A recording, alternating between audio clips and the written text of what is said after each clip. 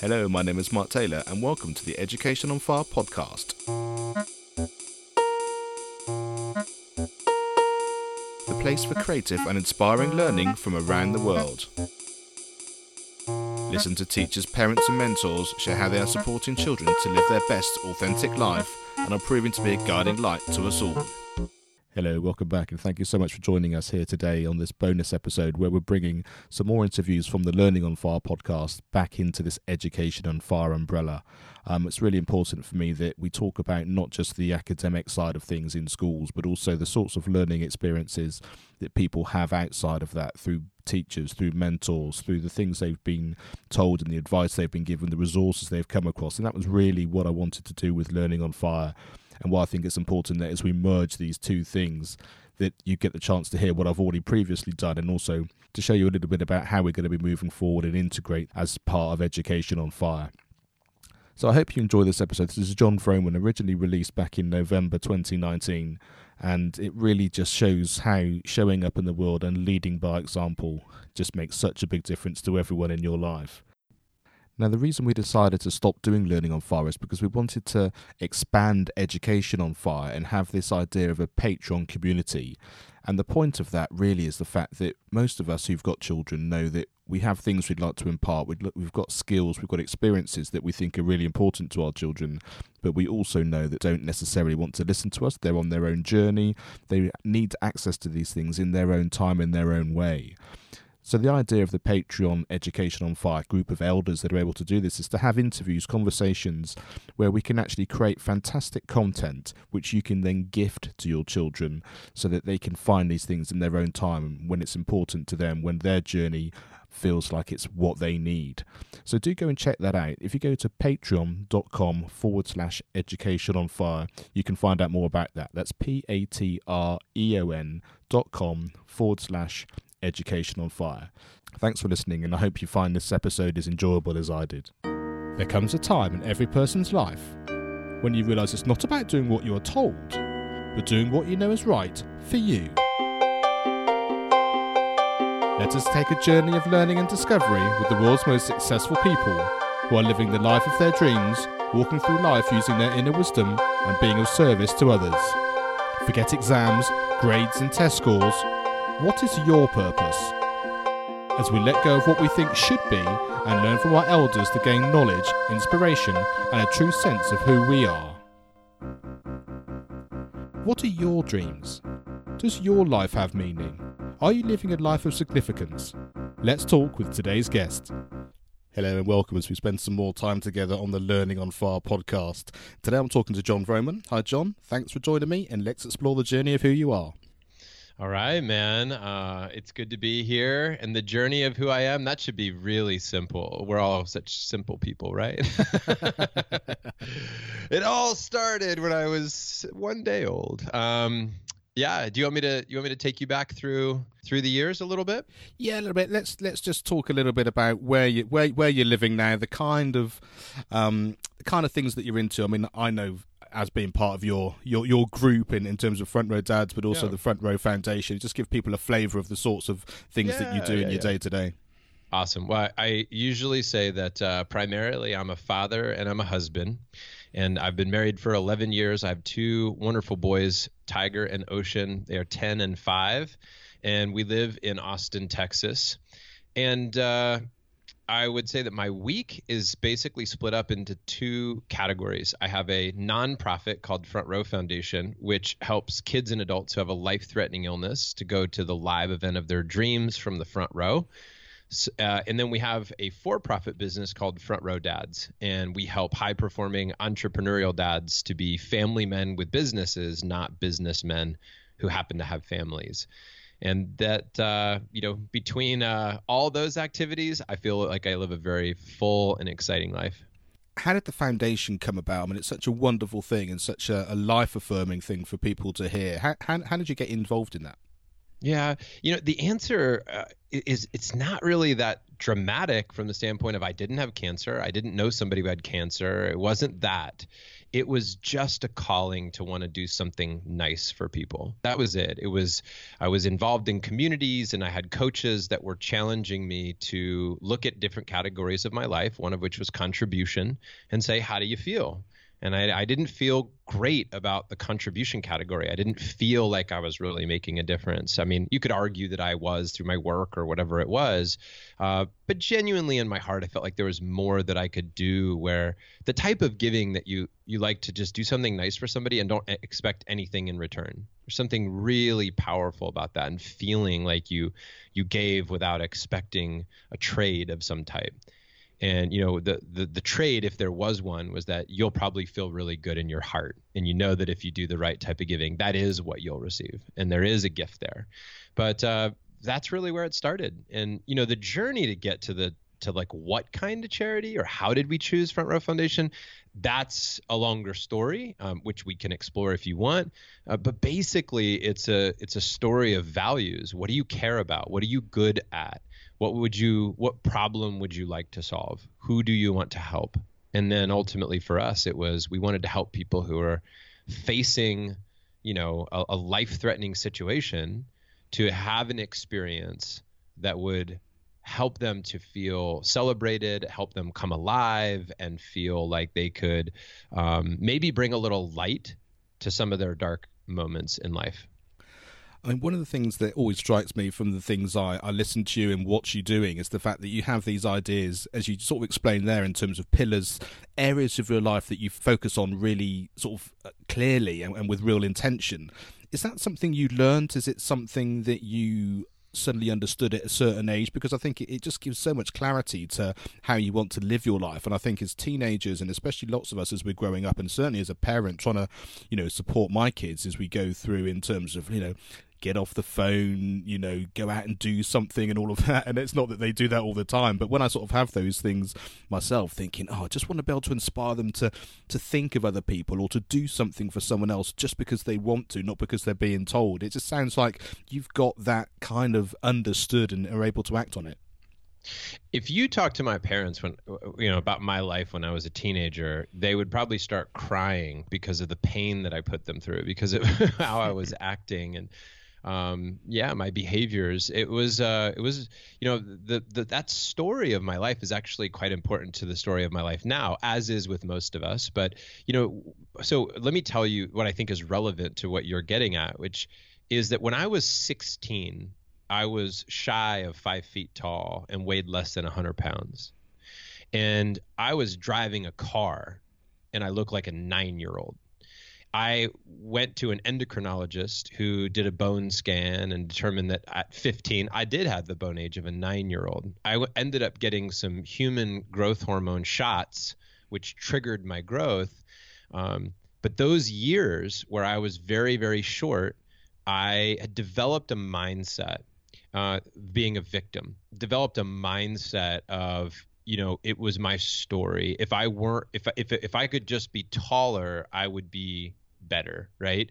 And then when I became taller, and I probably realized that wasn't going to solve all my problems, and that what I was chasing was significance. I was chasing being important, people telling me I was great. I craved that attention, right? And so what I did is I did anything to get it. And I learned from Tony Robbins years ago when I was going through a lot of his training courses. He said something really brilliant, which was that we'll often compromise our values to meet our needs. And I had a need for significance and connection, and I compromised my values of like how to treat people well so that I could get attention. I would act out. I was in this one place of life. I was skipping school. I was drinking heavily. I was acting like a jerk on many, many levels. And I'm saddened when I think about that and the pain that I caused my mom and my dad and all the people that loved and cared about me and wanted to see me excel. But I was in a lot of pain, in my life. And then what happened when I was about 18, I found a company that it was supposed to be a part-time job. And you may have heard of them. A lot of people have. They sell Cutco knives. So it's a kitchen cutlery company. And they do it in people's homes. They schedule appointments. You go in, you pitch the knives, you sell them, and you try to get referrals to their neighbors or friends and family, et cetera. And that's how the business works. I interviewed with them when I was 18 and got the job. Now, here's what was cool. What was cool is that because it's a sales organization, and like many sales organizations, they have kind of weekly meetings where they try to excite everybody. But they were teaching really good skills, how to manage your mindset, right? So I started getting exposed at that age. So to answer your question, and I know it took a little bit longer of a way to get there, but I was a total disaster. But because I got around the right people, because they gave me the right frameworks, it got me thinking about those things, gave me new tools. I said, oh, there's a different way to live. Oh, there's a different way to think about things. I never knew that. I got excited about it. That idea of taking control of your life, at least the things that you can control, right? Like your reactions and your behaviors and your habits and all of that. And then I just went on a path. I went on a war path of like, I invested in conferences and books, and I just hired coaches, and I fell in love with personal growth. The act of being personally responsible for the way I show up in the world really excited me. I love that. And I love the fact that you're sort of 18 years old at that kind of stage, because the one thing I struggle with on a fairly regular basis, especially as I'm sort of going through the podcast and chatting to people, is the fact that when I look back to my sort of teenage self, it's that kind of, would I take the sorts of advice that is so valuable from people that I'm chatting to as a teenager, you know? And what I loved about what I heard there is the fact that you were suddenly in this community of people, albeit within a job, that was showing you these ways forward, and it spoke to you, and you took action, and it did make a big difference to your life. So I'm thinking that actually it's somewhere along the line, if it's going to speak to you, it's not necessarily just an age position, it's actually where your mindset is and where you feel like you can actually make a difference. I think you have to be ready for the upgrade. Right? Like, I think the hardware has to be ready for the new software. And what's interesting is it's literally like if I have an old iPad, my dog's saying hi there. If you have an old iPad, right? And then they come out with a new operating system and they say to you, hey, you can't upgrade your iPad because it's not ready for it. It doesn't have what it needs to in order to be upgraded. So a lot of times the information's there, the upgrade's available, the information, the questions, the ideas, the frameworks, it's all there. We just have to be ready for it, right? We have to be in a place where we are prepared to accept that wisdom. And sometimes that's just luck. And sometimes, it comes our way, it hits us over the head. And sometimes we have to go chase it. But either way, I think it's a meeting of both willingness and opportunity. And I think one thing that reminds me of is sometimes you sort of think, how should I show up in the world? Should I give some advice? Should I just keep myself to myself? What should I say to someone who I think needs a bit of help, but are they actually going to listen to me? And the best piece of advice I was ever given was just whatever you think is best is the right thing. And sometimes that might be different on one day than it is on the next day, because you don't know how that person's going to be. So does it feel like you need to say something? Yes. Do you just need to listen? Is it important that you give them this book because it's made a difference in your life? Yeah. And it just is. All you can do is just do that, and then the rest of it you let be, and it will be whatever it happens to be for that other person. Yeah, years ago there was would your listeners, the Columbine shooting, would that be something they'd be familiar with here in the US that happened, where the kids went into the school and shot a bunch of, do you know about this? Yeah, do carry on. Okay. Yeah, well, anyway, this happened years ago. A couple of kids, it was a mass shooting, and it was horrible and horrific. And it was a big topic of conversation. People were talking about this, of course, as they should have been. And I remember watching David Letterman, and there was Marilyn Manson, the rocker Marilyn Manson was on the show and being interviewed. And I'll never forget, at least this is the story I remember about it. I actually want to go back and watch the interview, because I think we tell our stories and they change over the years. But what I remember, and here's what I learned. David Letterman said, if you could talk to those kids before they went into that school and started shooting everybody, what would you have said to them? And it kind of goes back to that advice question. Like, if you could give advice to your younger self, if you could give advice to a young person, if you could give advice to somebody before they made that decision. And he said something that was so smart. He said, I wouldn't have said anything. He said that the problem, that's the problem. He says, I would have asked them questions and listened. Right. And I think that there was a lot of brilliance in that, of saying, in those situations where a lot of times in life, people are like, here's what you need to know. Here, I need to tell you this, versus asking questions and allowing for people to be heard and seen and witnessed, and right. And to be compassionate with them, and then to celebrate them and to challenge them with the additional questions and more listening. That is the hardest thing, right? In our dad's group, we talk about oftentimes that giving people, we want to solve problems. You always hear people talk about men, especially entrepreneurial men, trying to solve problems for their wives, and it creates all this conflict in the marriage, because like she doesn't want you to solve the problem. She just wants you to be compassionate and to hear what she's saying, and to feel her, not fix her. Right. And I think that's a big thing. I was going somewhere with that, but I don't even remember where I was going. There was a point to that. There's a point to all that. But it's just about listening. And I said, listen, if you want to help, which is what guys do when they start giving advice, I go, help is listening. You are giving her the gift of your attention. You are solving a problem that she's having by not being heard, by listening well. And I think that that's a big part of being a great parent, being a great friend, being a great spouse. More listening, less advice giving, less talking, right? Less here's what you should do. And if you do, it's, hey, I remember feeling what I think you're expressing. I remember feeling that way, and here's what I did, or here's what I experienced. And just sharing a story like that can also go a long way. I think that's really true. And I do have to remind myself of that sometimes. You sort of think, well, my kids must know all these things that happened to me because I know them so intimately, because of course it's my history. And I think, but actually, have I actually shared that? Did they actually know that took place? And more often than not, they didn't, because you have these conversations in your head, but you don't necessarily verbalize it. And I love that idea of being able to, ask questions that are relevant to them at the time, and then how that interweaves into your experience and that shared experience then. Yeah. So you've talked, we've very clearly heard how your life is different now from when you were growing up, from, like I say, from a physical point of view, and also from obviously an emotional and a mental point of view. But just going back into your school experience, what do you think was valuable about it? Because I know lots of people, and I've heard you talk about it, whether you homeschool, whether you go into private school, whether you're in state school, all those sorts of things. But what did you find valuable about your own school experience? And there's probably some teachers in there that you remember and usually had a big impact as well.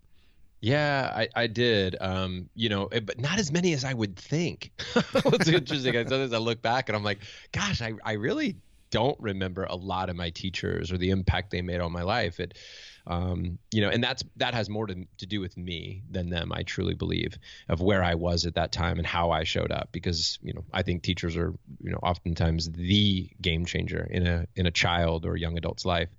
But my experience was this. I grew up in a military family. My dad was Navy. And so we moved quite a bit.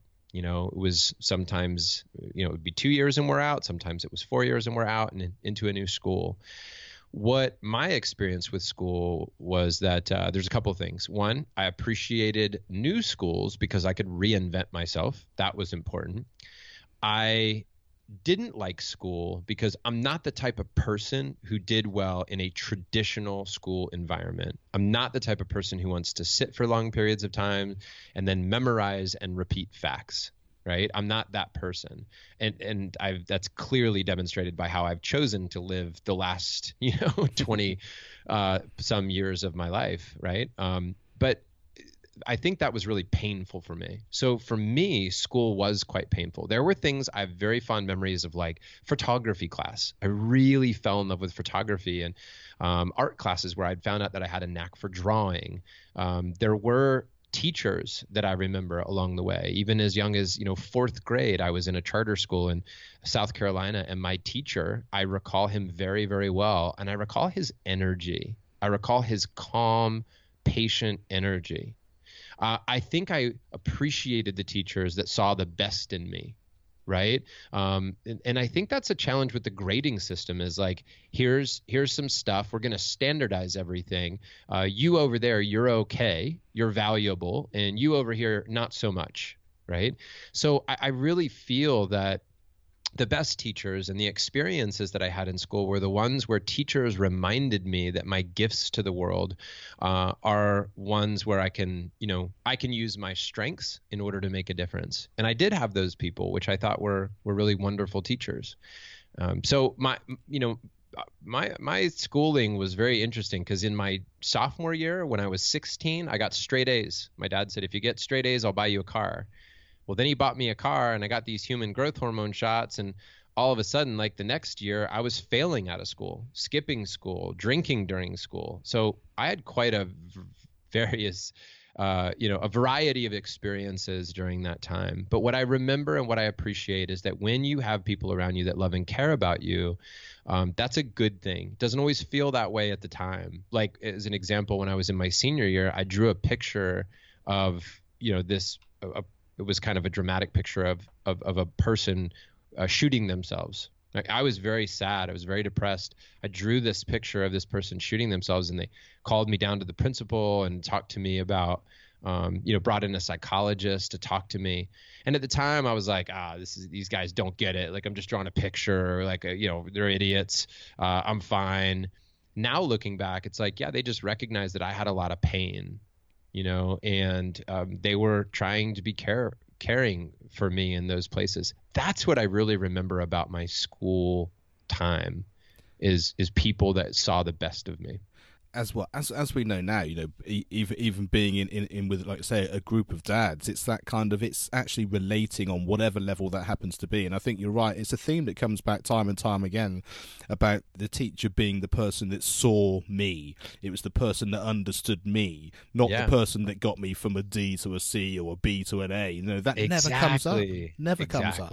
I even think that way about my best friend, like John Kane, one of my best friends, my best friend, like the best friend. Like, he is a guy that I felt for the first time in my life when I was in my mid-20s. He was my boss, but he had this ability to sort of see the good in me, right? And say, hey, look, you're not perfect in every area. That's cool. But here's where you're really good. Here's where you shine.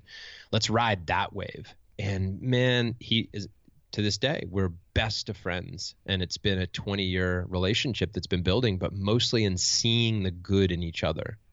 I love that. And I had a conversation with my daughter the other day, and we were talking about subjects, because she's got to choose some electives this year in terms of what she's going to study for her main exams and college, and what am I going to do for this and whatever. And I said, just wind it back. It's just kind of, what is it about life that you love? And she's like, well, I really like being around people. I like having fun. I couldn't be doing something on my own. I couldn't do this. And I said, and what sort of things do you enjoy doing? I don't like writing loads of things, but I really like the creative side of photography. Like you said, is something that she loves doing as well. And I said, can you see that all of a sudden there's a picture there of the sort of thing that you want your life to look like? It doesn't have to be that I want to get this grade to get into this college, or I want to take this course to do that, because that's going to change all the time.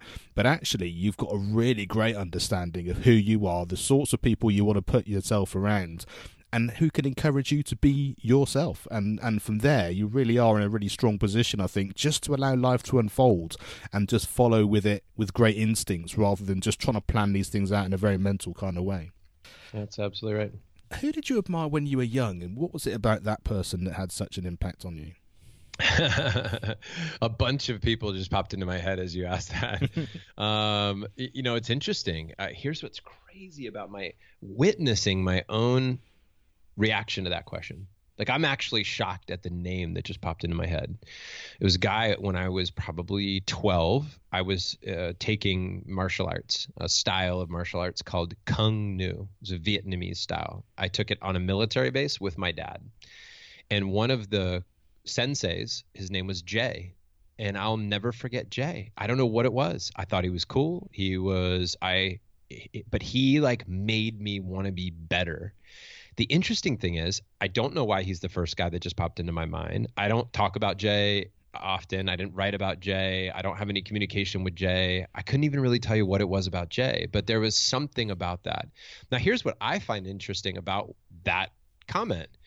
Sometimes the people that are very influential in our lives are the least suspecting ones, the ones that, it's like, really? That's the guy? So I tell a story in my speeches about a time when I was in New Jersey where we used to live, and I was with my son who was 4 or 5 at the time, and we were at a park, and they had set up a rock wall that you could pay to climb. Well, my son wanted to climb, and I was trying to talk him out of it because I thought it was too expensive, and I thought he was too small and he wasn't going to be able to do it. But he was persistent, and finally I was like, all right, let's go give it a shot.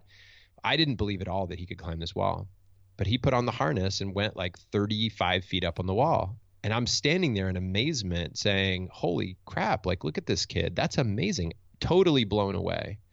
Now, he gets to the part of the wall where he's stuck. It's too difficult. So he looks down to me and he's like, Papa. He goes, I can't. And I shout back up to him what I thought was a great fatherly comment. I said, it's all right, buddy.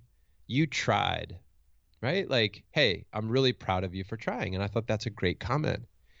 But I realized that comment was filled with doubt in his ability. It was almost like I said, yep, I knew it, buddy. I knew you weren't going to do it. Come on back down. You gave it one try. But there was a guy who was working at that rock wall, and he believed that my son could do it. He saw something else. So in that moment, this total stranger to my son and to me just shouted up to my son. He says, hey, little man, try again. Brilliant advice, right? Like, I'm sitting there going, I'm the worst dad in the world. We've all been there. My son, with this vote of confidence, right? This new challenge, this new question, this new possibility in his life from a total stranger, grabs a hold of the rock wall and makes it to the very top. Now, could that have been a defining moment of his life? Could that have been an anchor that was made about his ability to seek the top of to reach the top of the mountain, to keep going, to try again? Could that have been programming in that moment, right? And I believe the answer is yes. So here's what's crazy about the story. The crazy about the story is a couple years later, we moved to Austin, Texas.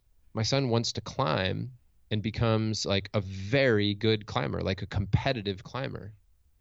Now, I couldn't help but think back to that man's moment where he challenged my son to go for it.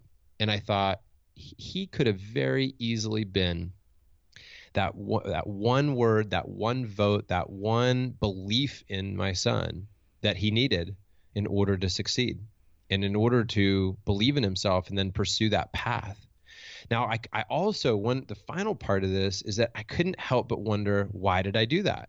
I'm his dad. I'm a motivational speaker. I'm a coach. I've run ultra marathons. I believe in human potential, right? So there's this part of me that's going, how did I miss that?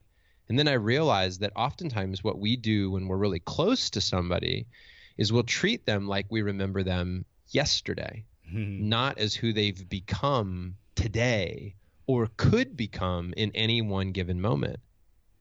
Now, not only did I realize that I could do that to my son, I could do that to anybody on my team, I could do that to my wife, I could do that to anybody, but I also realized that I do that to myself. I realized that I see myself like I was yesterday. I see myself as my story, right? See, the danger is to see yourself as your story, especially if it's not an empowering one. And so that became a very important lesson to me about people in my life that were very influential and how they could show up at the weirdest times, like that guy, Jay. I go, I don't even know why I have such an affection for him, but there's people like that in my life that I think just inspired me somehow, and I really appreciate them.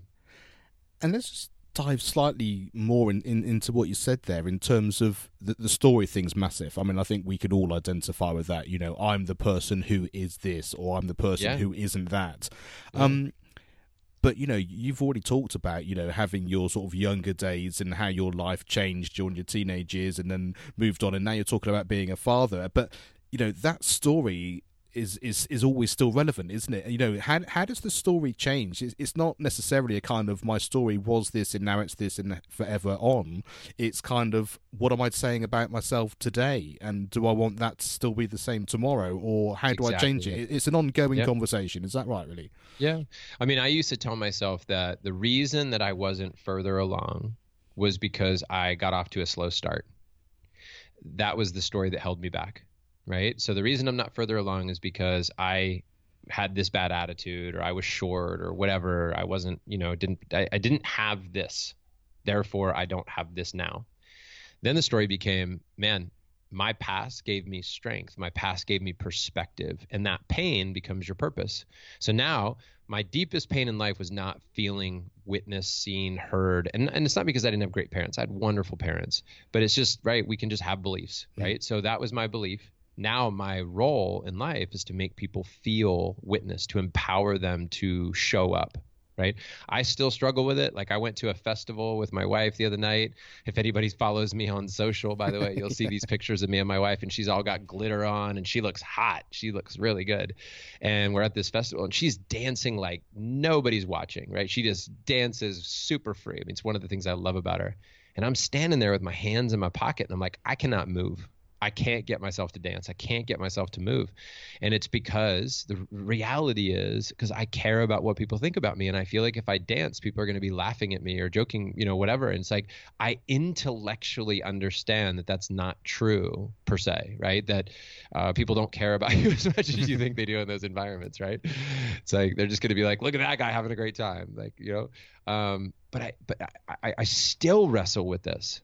I still wrestle with limiting beliefs, old stories, right? But your pain becomes your purpose, and that's what it did for. That's what happened with me, and I think that's what happens with a lot of people.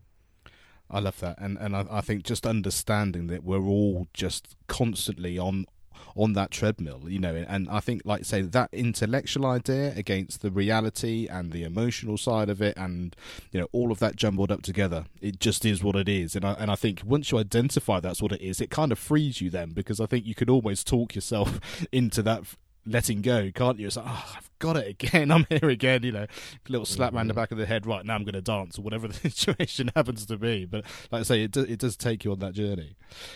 What was the best piece of advice you've ever been given, and who gave it to you? Man, I think there's advice that there's advice. I don't know who to credit for this, but I heard somebody say there's just in time advice and there's just in case advice, right? So just in case, it's good to know this, but there's time when somebody gives you advice and you're ready for it. And it was just at the right time that they gave you that advice. I think that when I look back over my life, it's so difficult to think about the best advice, right? It's very difficult to think about one moment because there's so many moments. They all blend together like a book, like every word of a book, right? To create the chapters, to create the storyline. What I think is that if I had to pick one, if I had to, because I can, right? We can all just choose. And if I had to think of the best advice, and we'll call it being channeled, right? Because I don't know who to credit. Sometimes we actually say things like we thought of them and they're our own, but we actually heard somebody else say them, but we don't remember it, right? So I likely heard this from somebody. And actually, you know what? I do remember where I heard this. I'll credit the guy that I heard it from first, and I'll tell you how I recreated it. Jamie Clark, he was a professional speaker, mountain climber, really, really good speaker. And I remember when he said, when your why is strong enough, your how reveals itself. When your why is strong enough, your how reveals itself. That, to me, I thought was some of the most empowering wisdom on the planet, because it talks about finding purpose. And when you find purpose, you find power. I translated that because I remember back in 2005 running my first ultra marathon. I turned it into, when your why has heart, your how gets legs. Because we were attempting to do this 52-mile marathon without any training, basically. And I knew that the thing that was going to get us through was heart, was going to be in my mind, not my conditioning of my body. It was going to be in my mind. So I had to think about, I needed a big purpose. But I oftentimes think that's the way everything is, right? Like, we were having a conversation this morning with the Front Row Foundation staff, and we were stuck on this debate that we were having about how to do this thing. And I just paused and said, time out, guys. Let's talk about, why do we exist as a charity? Let's go back to, what is our purpose? Why are we here? Why does this work matter? We got clear about that. We had conversation. I said, now with that clarity, What's the right decision? And it was instant. We knew exactly what to do when we had clarity about why we existed, right? So you don't, like, people often ask me, like, how do you start a charity? I want to start a charity. I go, don't worry about how to start a charity. Starting a charity is actually easy, right? You file some paperwork with the government and you're a charity. Now, running a charity, that's a whole other question, right? Raising money, running the charity, staff, taxes, all that stuff, or finances, bookkeeping, all that. That's the big stuff. But man, when you want something and you've got, like, man, I know why I must do that, right? Why I must do that today, right? What's the cost of not doing it? What's the benefit of doing it? Why does this matter? Why are we the ones to do it? Then we find out how. So I think that's the best advice, because it connects you to your purpose before your next step. Yeah, and just having that as a place to even contemplate before you even start your day or before you come against anything. And I love that way of actually that clarity in order for you to be able to move on in anything that you're doing, I think is such a valuable thing. What does your future look like? And I really like this question because it means something different to so many different people. So I'm really interested knowing a bit of your background about where you're going to take this. Man, here's what I believe about the future. I actually really believe in the power of looking out into the future. I talk about hope a lot in the charity and in the business, and it's written in the Front Row Factor book, a lot about hope. And hope isn't this weak word. I've seen hope motivate people to get out of wheelchairs and to lead epic lives, right? I've seen hope for the future drive power in the present moment. That's where hope is at its best. Hope is very different than what people call wishful thinking. I wish things were different. That's not what we're talking about. That's not true hope. Hope is deep inside your heart, that when you are hopeful for something, you are willing to take action on it to make it come true. I have a hope that our planet pulls together, a deep hope that our planet pulls together in order to save itself. The reason I say hope, and people will challenge me on this, I know that I'll ruffle some feathers with this. The reason I say hope is that, look, I believe in hope because I think hope gives me a reason to take action. I believe action has to happen. I don't think you can just hope. Hope isn't enough, right? Hope isn't a good plan. I've heard people say that, and I agree 100%. Hope's not the total plan. But hope is a part of the plan, right? So I think we need that. I think we must look into the future. I just realized that if I look back, I suck at predicting the future. I mean, if I go back 10 years ago and could I have predicted everything about, like, exactly where I'm going to be? It's like, no, I wouldn't even be living in this. I'm not in the same city. Austin, Texas wasn't even on my radar 10 years ago, right? 20 years ago, I probably didn't even know Austin, Texas was even an option, right? So I hesitate sometimes getting too far out with details, but what I do get excited about is values. What I do believe about the future, what I believe the future holds, is an evolution of my values, a clarity on my conscience of who I am and what I'm here to do. That's what I'm excited about. That's what I see for my future, is hopefully a guy, and I believe we're gifted days. I don't believe that you do anything to earn this. I mean, look, you put on your seatbelt, good for you, right? If you're in a car accident, you got a better chance of making it. But if it's your time, it's your time. Right? I mean, literally, you could do everything right. And if it's just time, it's time. That's it. It could just, I remember hearing a story about a guy who was this incredibly accomplished, Navy SEAL. He was this war hero, if you will, right? Tough as nails, right? Could do anything. Ironman triathlete. And he's sitting at his car at a traffic light with his seatbelt on. Drunk driver crosses the median, hits him, kills him. That's it. So I think what we need to be doing is we need to be looking into the future, but recognizing that we're not going to be able to control most of what happens. But what we can do is we can think and be inspired about who we'd like to become and what our possible impact could be, and how might we get there, right? And then reel it back into this present moment and go kick ass today in the best way that you can. That's what I think. I love that. And I think it really is that. I think the most important thing there is, like I say, the hope and the action, and how those two combine and how they play with each other, and then just enjoy the rides and like I say, put that with your true self and how it all comes together, and then what a great life to be able to live. Yeah.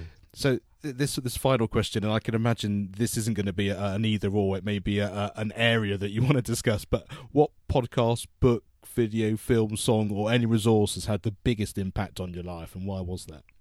So I've got I can give you what I get this question, and I've got my answer. I know what the book is, and it's not what most people think. The book is called Ultra Marathon Man by Dean Karnazes.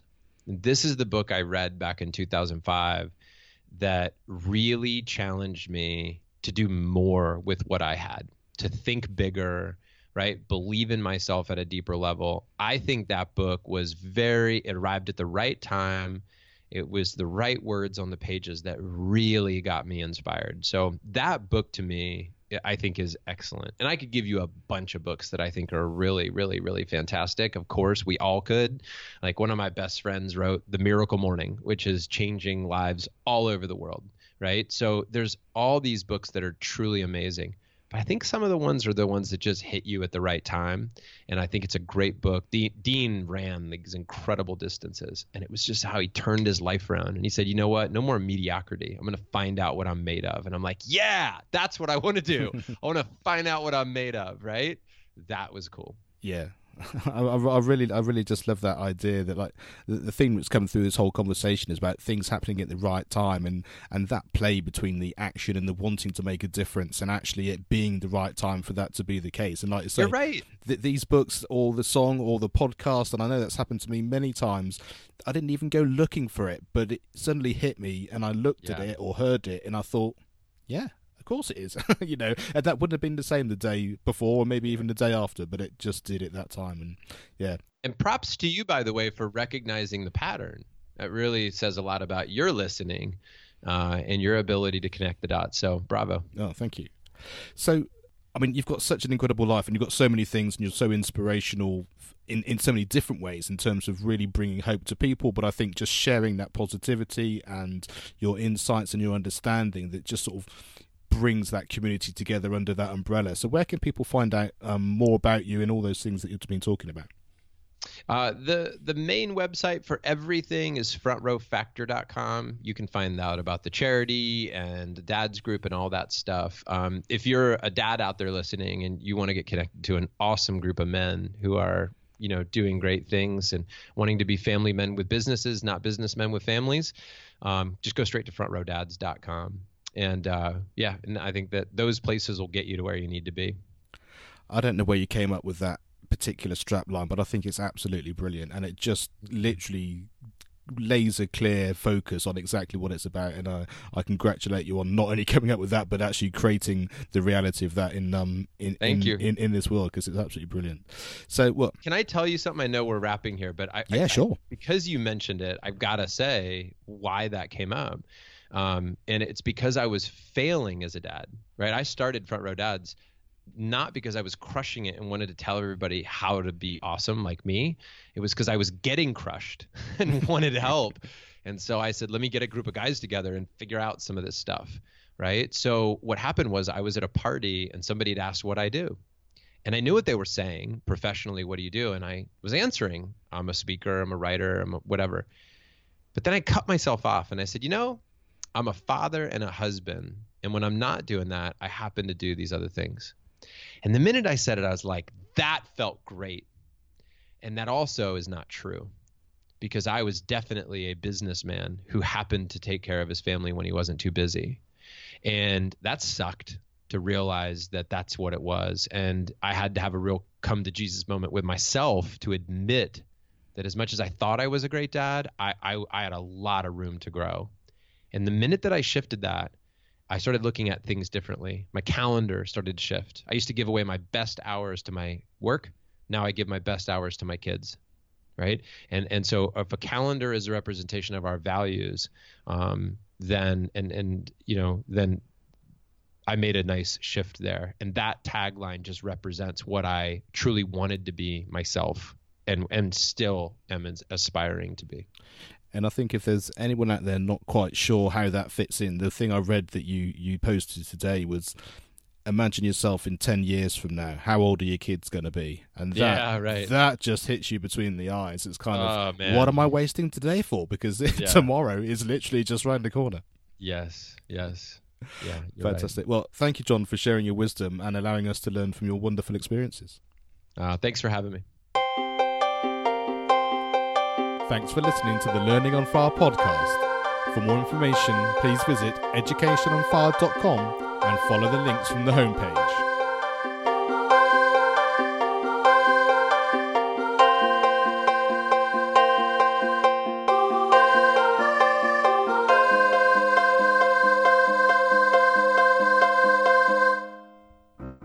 Education is not the filling of a pail, but the lighting of a fire.